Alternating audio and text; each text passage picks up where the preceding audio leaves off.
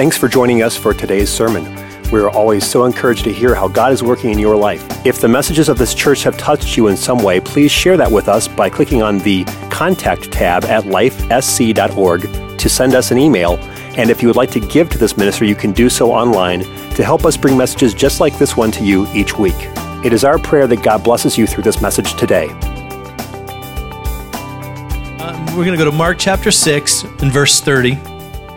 And I want to share with you a little bit of a story that's quite interesting in the scripture. It's something that transcends the actual story, and it has principles in it that fit our life today. And I hope to help us in some way to put light in a situation that may seem like a dark situation, but God always gives you the opportunity to carry an onboard light. Amen? As long as you stay plugged into God, to your energy and your power source, you always have the chance to turn on a light in a dark place. And that's what I wanted to have happen here. I want you to see that Jesus put a flashlight in the disciples' life and that they just didn't recognize it. So we're going to get to that. So I want you to open your mind a little bit and help me to preach this particular passage of scripture and understand that God never sends you into a dark place without a light in your life. Amen? All right, so let's go to the word of the Lord. And the apostles gathered themselves together unto Jesus and told him all the things, both what they had done and what they had taught. And he said unto them, come ye yourselves apart into a desert place and rest a while. They went there to rest, but the people followed them.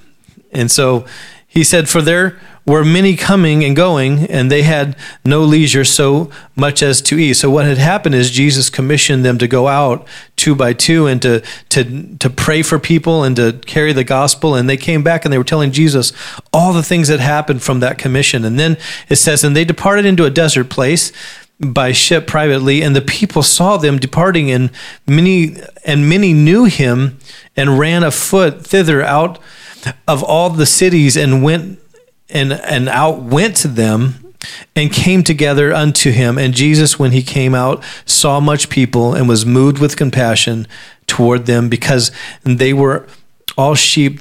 They were like sheep, or as sheep, not having a shepherd. And he began to teach them many things. And when the day was far spent, everybody say it's time to go home.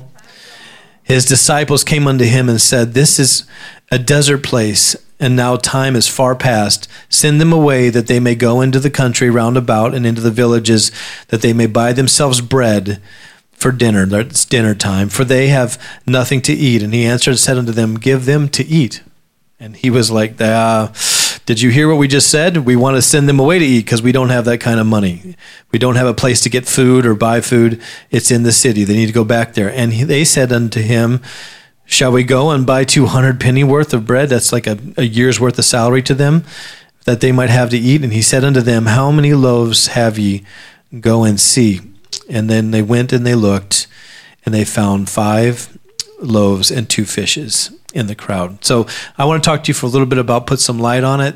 They did not understand what God was doing here, and I hope to help you understand in your situation, in your present moments, God will always give you something from your past to give you strength to get through what you're going through right now.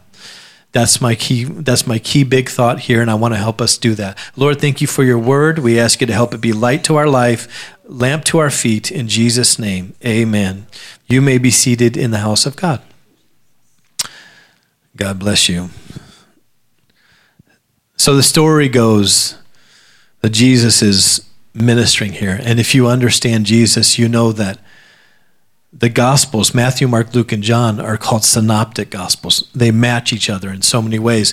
And the only difference that they have is that the author himself was specific in certain areas. Like Luke was a doctor, so therefore he wrote very precisely the accounts of what happened. But all of these different books are talking about Jesus' ministry from the age of 30 to 33. It was 3 years of ministry, and they're accounting the different stories, the stories that seem to be epic, as it were. The ones that were big and amazing, and what God did from them had meaning far beyond the actual story. And so what's taking place here is Jesus is telling his disciples, let's go and rest. But the people know of Jesus now. They've understood that he's able to heal and he's able to deliver. And they've heard about the woman with the issue of blood. You know her story, where she had an issue of blood. She had some sort of bacteria in her bloodstream, and it caused an internal hemorrhaging. And she had been bleeding for 12 years and seen all of these doctors and couldn't get an answer to her situation. And she found out that Jesus is a healer. And so she snuck up on him in a crowd and touched the hem of his garment, and God healed her. There was virtue that flowed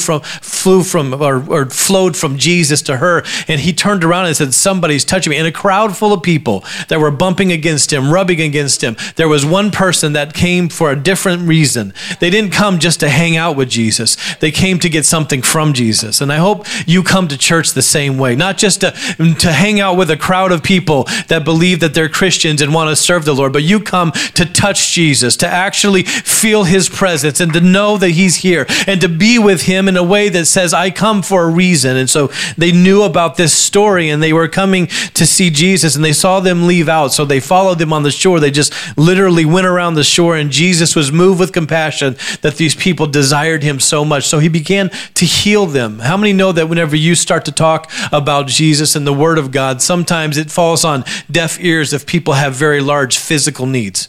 That's why you often see churches with other ministries attached to them, like soup kitchens and things like that, because they understand that the model of Jesus is you heal first, you help first the physical needs, and then you help them with their spiritual needs. That is a model that Jesus often exemplified. And so that's what he did here. He got off the boat. They're supposed to be going with his 12 disciples, which is like his executive board, the people that hang out with him all the time.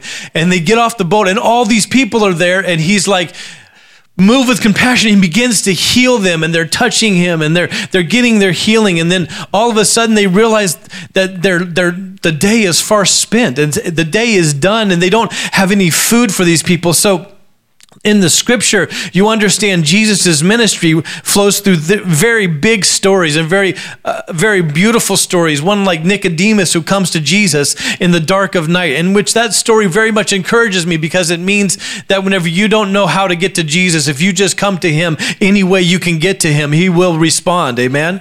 So Nicodemus was one of those people that was a Pharisee. He was very judicious about the law. They believed they had to live out Moses' law very accurately. And so he did that, and he was under pressure at the time to discredit Jesus and say that Jesus wasn't a man sent from God. Jesus wasn't the Son of God. And so he followed what Jesus was doing, and he snuck up on him in John 3 in the middle of the night. And Jesus explained to him that if you want to go to heaven, you're going to need to be born of water and of spirit. And Jesus was speaking a spiritual word, but Nicodemus was applying it to the natural life. Sometimes when you look at the stories in Scripture and the places where God gives illustration, there's an attempt of Jesus to take people who are very surface thinking and very natural thinking. He's using their natural situation to try to explain a spiritual concept. And so what he told Nicodemus, thinking because he was a spiritual leader, that he would understand that it was a word for a spiritual connotation.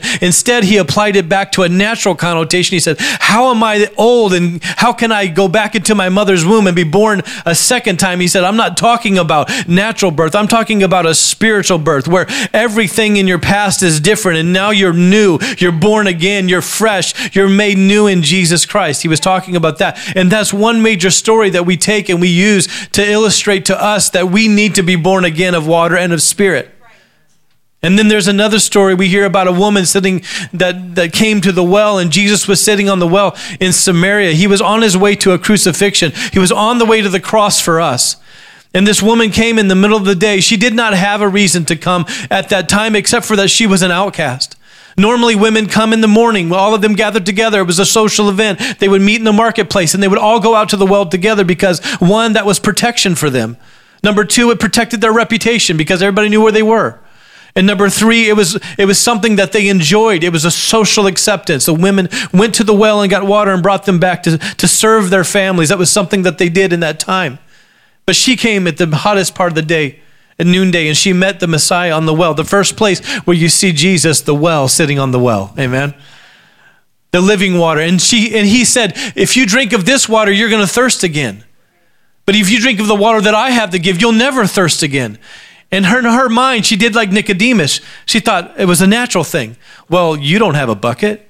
The well is deep. You can't draw water. How are you going to do this? And she was saying that this water quenches natural thirst. I have the ability to get this water out of the well.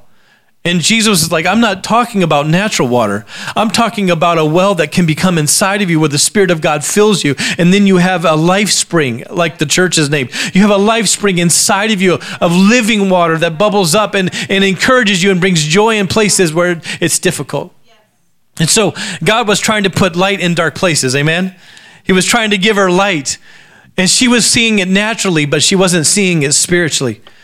But then when she did see it, the story goes on, Jesus ministering on and on, all throughout many stories in the scripture. And we get to this story, and he's ministering. And he says, the people are hungry. In fact, the disciples come to him and say, Jesus, Master, you've been long-winded. People are hungry. They want to eat. And Jesus says, well, give them food. If they're hungry, feed them. Let them eat cake. I don't know. Something. And they're like, Jesus, we don't have any food, not that much food. Do you want us to go buy food and bring it to him? We would have no way of doing that. We don't have that kind of money. And so he was like, well, how many are there? He said, well, there's 5,000 men. So they didn't count the women and children. They only counted the men in that day. It was a society that was focused on men. And so there's 5,000 people. Some scholars say there was up to 15,000 people here in this story, but they only counted the men. And I find it interesting. Isn't it amazing that the miracle came from a place where they didn't count? Isn't it amazing that sometimes in our life, we get to places where God will do something in our life and God will bring a miracle to our life in places we never counted on? And God will use things in our life. And the important thing to understand is that God has amassed a large crowd because he ministers to people. And I just want to take a moment and let you know that he didn't have a church logo. He didn't have a website. He didn't have worship software that didn't work so well today. He didn't have a worship band or screens and lights and fun things to do on a Sunday. He didn't have a warm place inside a building. All he had was the fact that he could heal people and he could deliver people, and his word brought life to people. And over 5,000 people gathered just in the hope of maybe hearing the words of life echoed to them through a crowd. Maybe he didn't even have a microphone, but maybe somewhere they would hear just a piece, maybe just a sentence, and that was enough to bring them life and hope and joy. That word from God was enough to give them strength and sustenance. They were more interested in what God would say to them and what Jesus would say to them than what their actual food would be for that day. The day was far spent, but they weren't interested in going and getting dinner. They were more interested in being near Jesus. And I think that's great to know, because the Bible said that we are supposed to love him so much that we want to be near him and we want to be close to him, and that we should be interested in every word that proceeds out of his mouth. Amen, somebody. And that's where they were, that they were so interested in what Jesus had to say that he didn't even have to have a place to say it. They just met in the wilderness. And so Jesus says, hold on, I can do a miracle here. I can do something amazing. In fact, one synoptic gospel, I believe it's Luke, says he asked Philip. Anybody read that? He asked Philip, how are we going to do this? And the Bible says that Jesus knew what he was going to do, but he asked Philip the question. Has God ever asked you a question he knew the answer to? Have you ever felt like God was testing you in a way and you're like, Lord, why is this even necessary? You know I have faith in you. You know I trust in you. But yet God sometimes wants to know what we're thinking. Amen? And so he asked the question, how are we going to feed him? And Philip is trying to come up with an answer. And God knows, Jesus is God in flesh. God knows that there is a little boy whose mother packed him a little lunch that they forgot to count. And so they find him. In fact, one translation, I believe, or one synoptic gospel says that Peter found the boy. And Peter brings him to Jesus. And Jesus says, that'll do. Little is much when God is in it. Amen? It's so funny because whenever you see what God does with a little bit, you know he can work in your life. That's encouraging to me. If you only have a little bit of faith, he can move mountains in your life. If you only have a little bit of obedience, that's what he was looking for them to do, is just bring to him what they had, and he would take care of the rest. And the beautiful thing is that whenever Jesus had the fish and loaves in his hands, it was 2 fishes. I always remember it because it's harder to get 2 fish than it is 5 loaves. That's how I remember the story. Like it's more difficult to go catch 2 fish than to bake 5 loaves. So I was like, it's 2 fishes, 5 loaves. They bring them to Jesus. They say, this is all we have. The little boy gave all of his lunch. That means he didn't have anything. He gave up everything that was his in order to feed everybody else. And Jesus took it and he blessed it. And I want you to know that there's a very strong spiritual concept there, that Jesus, in blessing the actual lunch of the little boy, he was blessing what was not enough. And before the miracle of multiplication takes place in your life, you have to learn how to thank God for something that's not enough. You have to spend time going, Lord, I know the budget's tight, but I thank you for a job that pays. I thank you that I can get up on Monday and I can go to a place that I can work.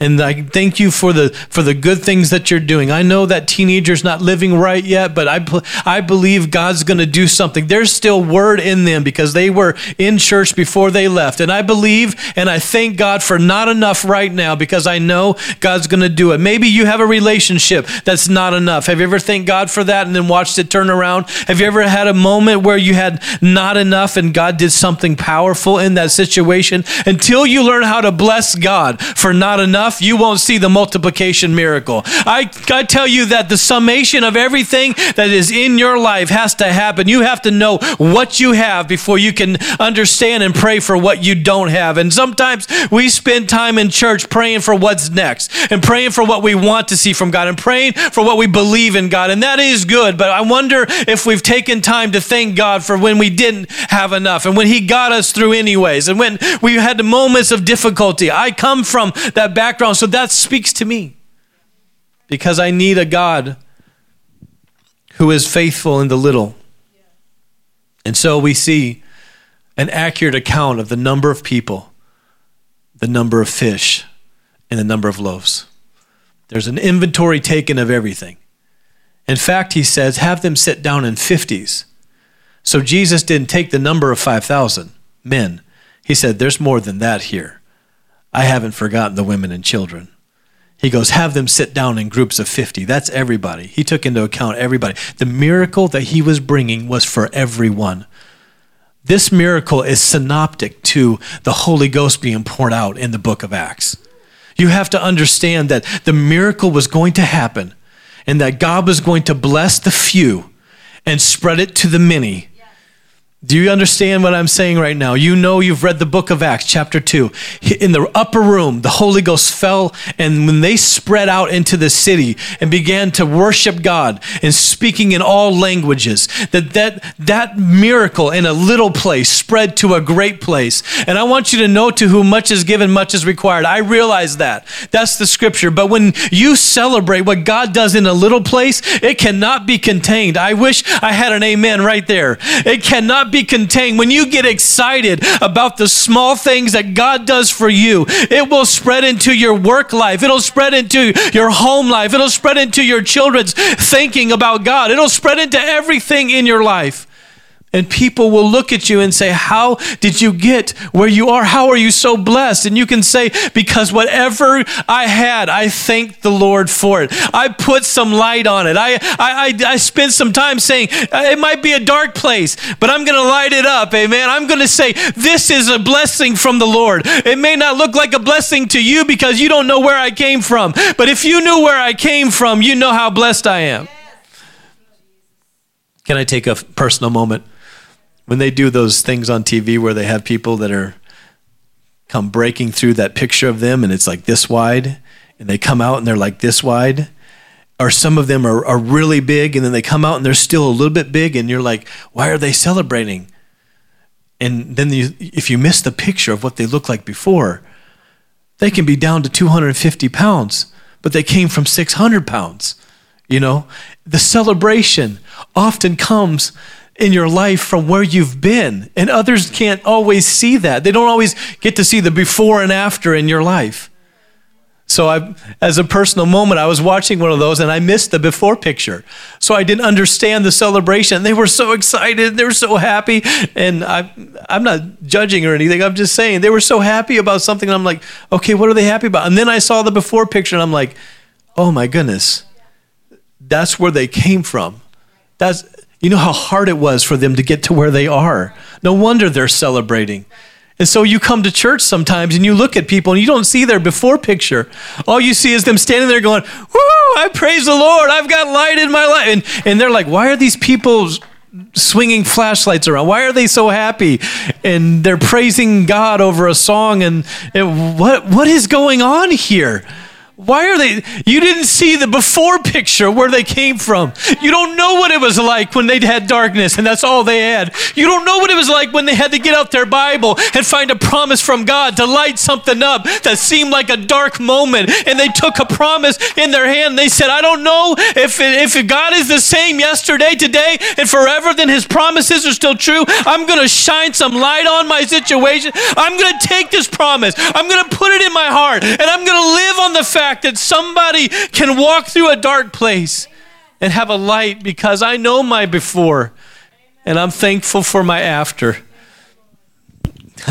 Growing up in a home that had a lot of abuse, people don't understand. They come to a church that's starting and growing and they see somebody in a suit and tie and they think, how did you get your seminary degree? Where'd you go to? What's your background like? And they don't even know that I had a mother that didn't know how to have good relationship. They don't even, and I honor my mother. I love her absolutely. I'm crazy about my mom, but she didn't know how to keep a relationship together. I had a stepdad that went to jail for 14 years for abuse. They don't know that you lived through some things that you lived through. They don't know the God you had to hold on to get through some of those things. So don't judge me whenever I have a dark moment, but I'm just walking around swinging some light of the Word of God.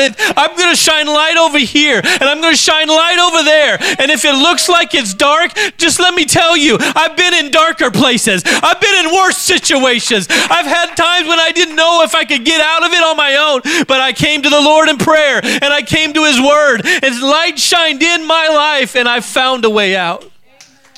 He was a light unto my path. We talked about it, that he lights our ways so we can take a next step. He doesn't light everything up for us. He just lights up your next step. And if you're obedient to take the next step, he lights the next one and the next one. He won't tell you everything you have to do, but he'll give you something to light up your life. And that's what happened here. They're going through a story, a situation, and Jesus blesses what's not enough. And that's the beauty of the situation. The multiplication did not happen until Jesus broke it. Have you ever been broken before? The truth of the matter is you can add up everything in your life and you will know, and I know, that some of the most amazing miracles that happen in my life come from broken places. Some of the things that I'm able to minister to and help people with is because I have empathy for where they're at because I was there. Not exactly the same, but I knew what it was like to be pushed down. I knew what it was like to be scared of somebody in the house. I knew what it was like to be fearful as a boy of your dad. I knew what it was like to have things happen to you where your dad is drunk or where there's things going on in the house and you don't know how to live any different. And in fact, all you know how to do is try to survive. Is any survivors in the room today? Am I talking to anybody that came from a broken place? You came from a place that was difficult and hard and you don't even know how you got out, but somehow somebody came along someday with a word from the Lord and began to shine in your light and said, I know a way out. I know you can repent and be baptized in Jesus' name. I know you can be filled with the Holy Ghost. I know you may have come in a dark night, Nicodemus, but there's a place to be born again. You don't have to live under the heritage of a curse. You can live under the promise of Almighty God. You can be a child of God and take on the air and the authority and the power that comes through the cross and his death and his resurrection, and you can be new in him. You can have all the heritage of Jesus Christ and all the blessings that come from him. And so he takes it and he breaks it. I've been broken so many times and snapped and twisted and turned, and I thought I thought until digging into the story, I thought those were moments when he was killing me. I thought those were moments when things were just dying off of my life. People left my relationships, left me. People left. I've even had families leave this church, and I'm like, Lord, why is that happening? And the Lord has showed me different times where he's going to let them come back, and we minister to them again, and we help them again. And there's reasons that we don't always know, but if you let God be the God of blessing, if you let God be the God of the broken places, he'll give you great blessings in your life. His promises are best lived out through the places that we were broken. And somehow we see greater things in God when we've been through the greatest trials. The lessons are in the leftovers. That is what happened in this story. So Jesus breaks it and multiplies it, and he doesn't just break it and give it to the people. He breaks it and gives it to his disciples, and they give it to the people. It's an example of networking. It's the first example of networking. It's where if you try to help everybody, you'll get so busy, you'll have no time for yourself. And so what God says is, through this example, he says, create a system by which you can help the masses, but not expend yourself to the point where you're exhausted. He said, my disciples are 12, I am one, but I can break it and multiply it and create the miracle through them. That's exactly what he says to the church. He wants to create the miracles through you. He wants to do the work, but he wants you to be the one that reaches out and hands it to the person that needs it. He wants you to be the one that takes it to the person that is down and out or is struggling or in difficult situations. He wants you to be the miracle carrier from the God who can do the miracle. And so that is what he does, is he works through them, and he's trying to teach them that I'm not the only one, that you can do it too. And so then they give the food out. You know the story. They all get fed. And if you were a person sitting in the crowd and said, no, I don't take food from disciples, only Jesus. If I'm going to get fed, it's going to be Jesus. Feed me. If they got stingy about who brought them the miracle, if they got stingy about where their blessing came from, they would have starved to death. But instead of forcing someone to have Jesus bring them the food, they received it from one of his disciples. I want you to know that sometimes your miracle is going to come from a place you weren't expecting it. It's going to come through the hands of somebody you weren't expecting it. In fact, the Bible says that he'll give us blessing through men in life. And that means that he'll give us blessing through our connections in life. How many have been praying for something, for God to do something, and you get a bonus at work? Or you get something come into your life? I was praying, this is weird, but I was praying, because I'm kind of weird sometimes and awkward, but I was praying and I was like, Lord, how am I going to clear this driveway when winter gets here? I don't have a snowblower. I don't know. I don't want to spend $1,200 on a snowblower. So I get in my van and I'm driving up the road and I go over the hill and there's a brand new snowblower sitting on the side of the road with a flat tire. And I'm scratching my head going, they must have just left it there because there's no snow outside. There's no snow anywhere. There's just a snowblower on the side of the road. So I go, one of those miracles you have to confirm. I go to the door and I ring the doorbell and I'm like, snowblower, no snow. Are you guys getting rid of that? And I wanted to check because I'm like, are you for sure? Because it was brand new. It literally was a year old. And I'm like, it just has a flat tire. So I put it, and they're like, yeah. I'm like, okay, can you help me load it? Sorry, taking too much from my miracle. I'm getting all that miracle that I need, I don't want. Can you help me load my blessing too? No, sorry, we just only give it to you. So we loaded it in the van. I took it to my father-in-law. He fixed the tire. He brings it back. I've snowblowed my drive yesterday with it. I got it for free off of a prayer. But the prayer was answered through a neighbor that I didn't even know. Driving down, if I had been so arrogant that I had to go to Home Depot and buy the best and the most brightest and the most beautiful and the most bedazzled and the most sparkling, that's where my brain went. Yes, bedazzled. The most beautiful thing is that God will answer your prayers through somebody else. And you have to be willing to accept it, that it came from the Lord. Because it did. It just came through a channel you weren't expecting. And that's the beauty of this story. This story applies to your life, whether you want to accept that or not. You have to say, Lord, I'll take it. Even if it's from a pastor at a church that I'm not used to or that I'm visiting, I'll take this word because I know I need to receive something into my life from you, Lord. And if you give it to me through a pastor at LifeSpring today, praise God.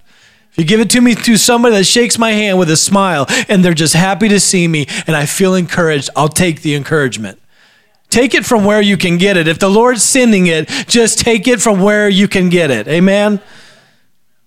And so then the story goes on and they're done with the miracle and they gather up 12 baskets. Can I ask you the $60 million question? Is God precise? Is God accurate? Did he form the tabernacle by specifics? Did he tell Noah how to build the ark by specifics? Is he a precision God? Then why did God in flesh miss by 12 baskets? If he knew how many people were there for the miracle, why did he miss by so much? Have anybody here ever been to a fancy restaurant? You know, where they bring out the plate and it has something on it this small and they charge you $300? Have you ever been there? It's like that, you want to go put some asparagus and some glaze on that or something? I don't know. It's not worth that. Take it back and put something on it. Bring it back. A good chef can take account of who is to eat and can fix a feast with very little waste. But God in flesh misses by 12 baskets? Oh, no, he didn't. The leftovers were actually the lesson, because when they got in the boat and began to cross the sea, they got into a storm. And what God was trying to teach them was that the miracle of your yesterday is supposed to encourage your faith for the miracle for today. That is so good to me. I can live on that for a week. That somehow in my past, there is something that was lit up by God that will light up my tomorrow. There's something in my past that God has put some light on it. Amen. That God has allowed me to see him work. And in his working, I have not only the answer for a past miracle, but I can reach back and get strength from that testimony and live out an overcoming life by the word of my past testimony. How many know that's where Revelation ends up? When we get to heaven, the Bible says that they overcame. You can give me that scripture, that's fine. Revelations 12:10 through 11. It says that they overcame by the blood of the Lamb, the sacrifice of Jesus Christ, and by the word of their testimony. How many know you don't want to live your life only with just word in front of you, but you want to live by every word that proceeds from the mouth of God? And if he's ever lit up a situation in your life, that miracle back then is good for a miracle right now. Amen, somebody.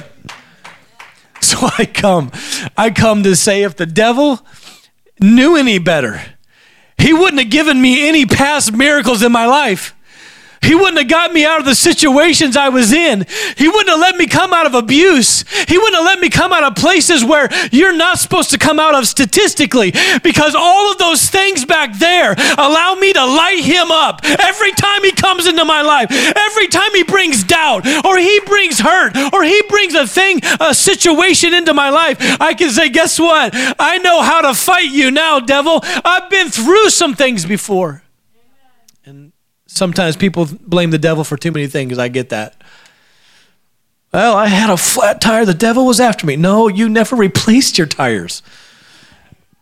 My car broke down. The devil just had me strung out all week. No, you didn't maintenance your vehicle.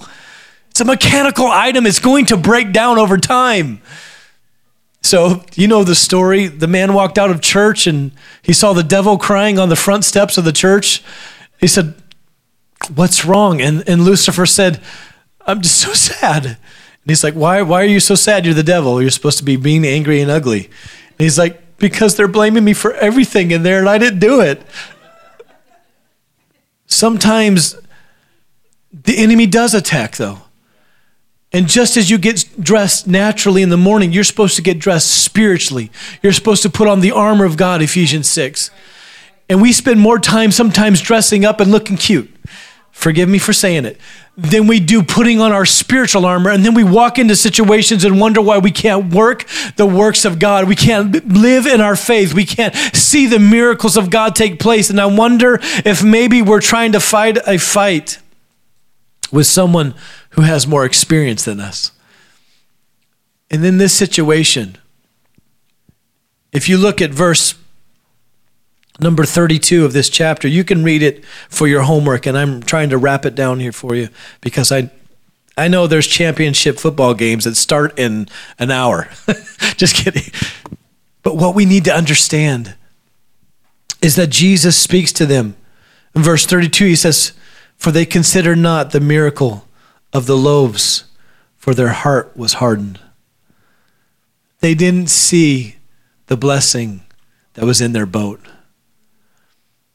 In going through life, if you don't live understanding the magnification of God's power in your life, comes through you living on and understanding that he had scraps left over. The leftovers was not for them to eat, I don't believe, because when they got to the other side, they went right to ministering. They left the boat with the blessing. They went right to ministering to other people. I believe that the hard bread and the leftover fish was simply there as a lesson for them. That if I got you through that miracle, I can get you through the storm on the seas.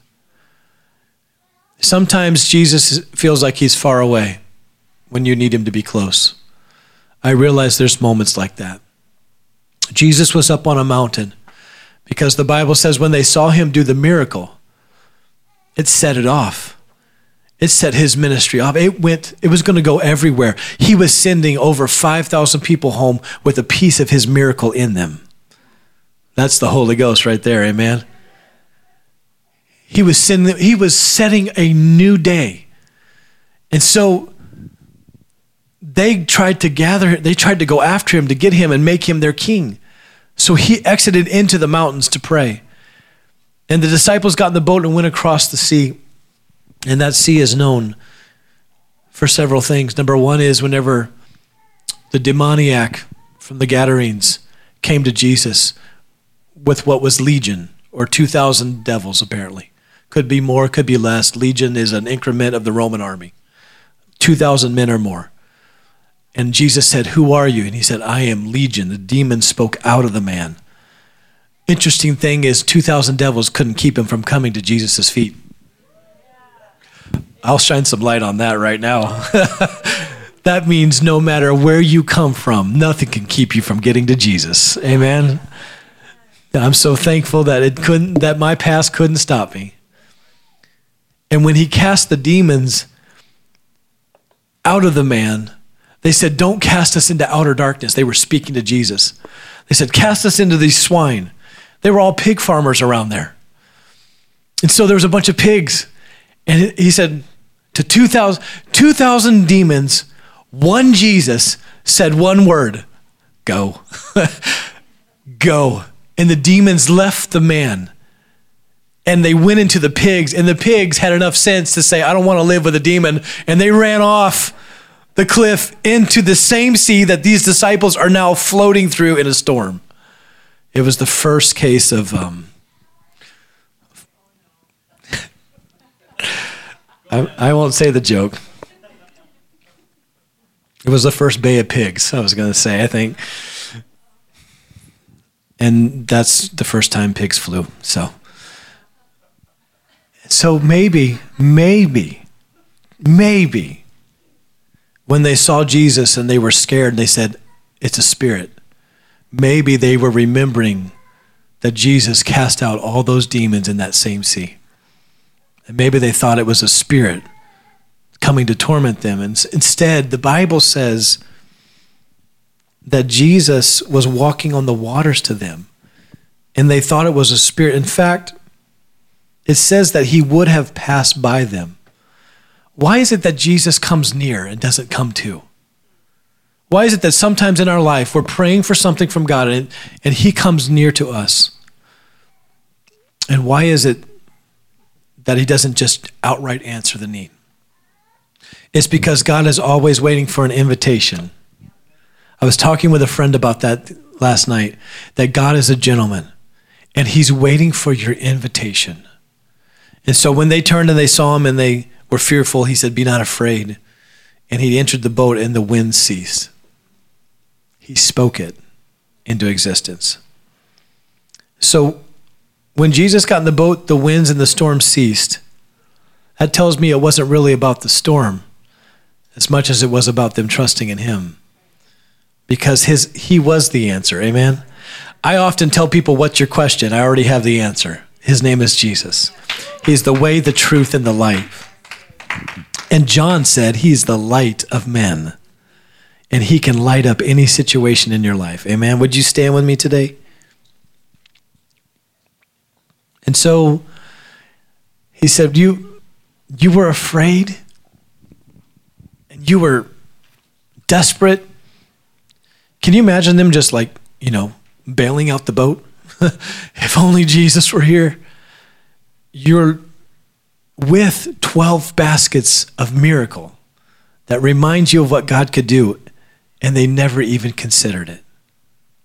Sometimes what we have to sustain us is actually a miracle for our tomorrow. And that's what I wanted to say, is that if you feel like you're in a place where you cannot go on, just put some light on it. Just go seek the word of God and find a place where God did something, and then claim it for your life.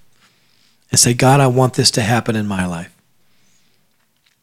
And it came to pass that when they landed on the other side, that they landed, and there was people that drew near to them, and when they were come out of the ship, straightway they knew him. And they ran, I'm reading at the end of the chapter, and they ran through that whole region round about, and began carrying about in beds those that were sick, where they heard he was.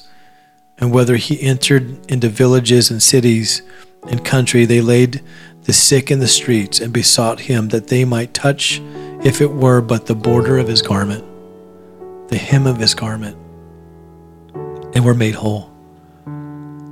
They said, "I know what you did. I know the miracles you've done before."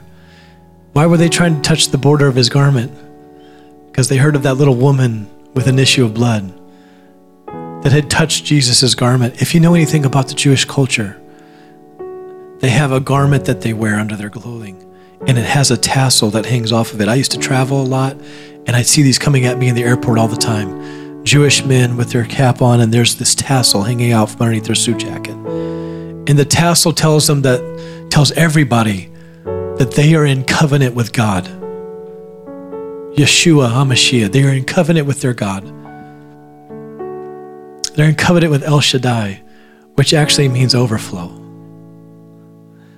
So here, after all the miracles, these people are doing exactly what they're supposed to do. They're reaching back to a previous miracle where a little woman with an issue of blood touched, and they said, if we could just get them near Jesus, they can do the same thing. That's what I'd like for you to do today, is if you find a story in the scripture, just say, if I can just get near Jesus, he can do the same thing for me he did for them.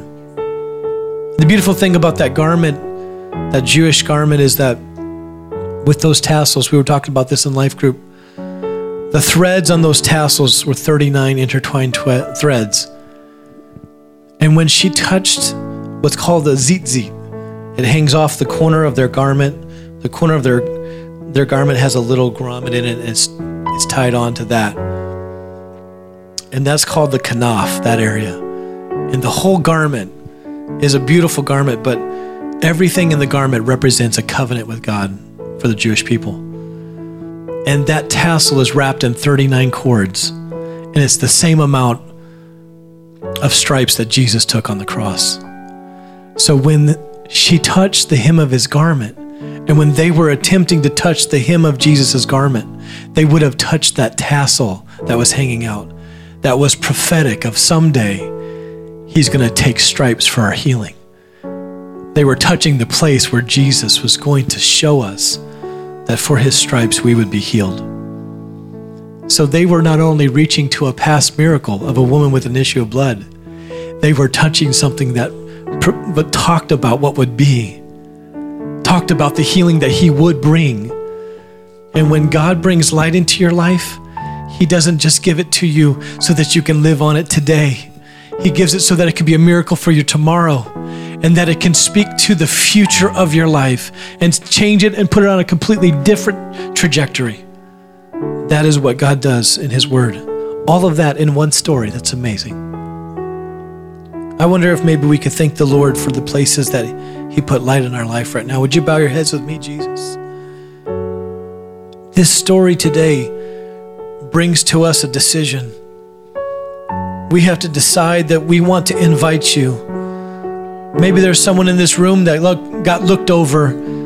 They weren't even counted when it came time to count up the people that were important, and maybe they're one of those people that actually had the miracle that you wanted to use. They were like that little boy that wasn't even considered, but yet he was the one that God chose to use. There's someone in this room right now that was discredited, that was not counted, but yet you're going to use them for great things. There's somebody else in this room that needs to hear that you are a light in their dark place. There's someone else in here today that needs to hear that they need to look at all the things that you've blessed them with and say, thank you, Lord, so that you can create multiplication in their life.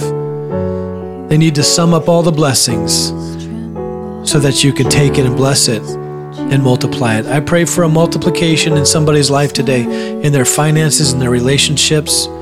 I pray for light in their life today. In Jesus' name I pray. Amen. I want to open this altar. If you want to pray, you can come today in Jesus' name. You silence fear, Jesus, Jesus. You make the darkness tremble, Jesus, Jesus.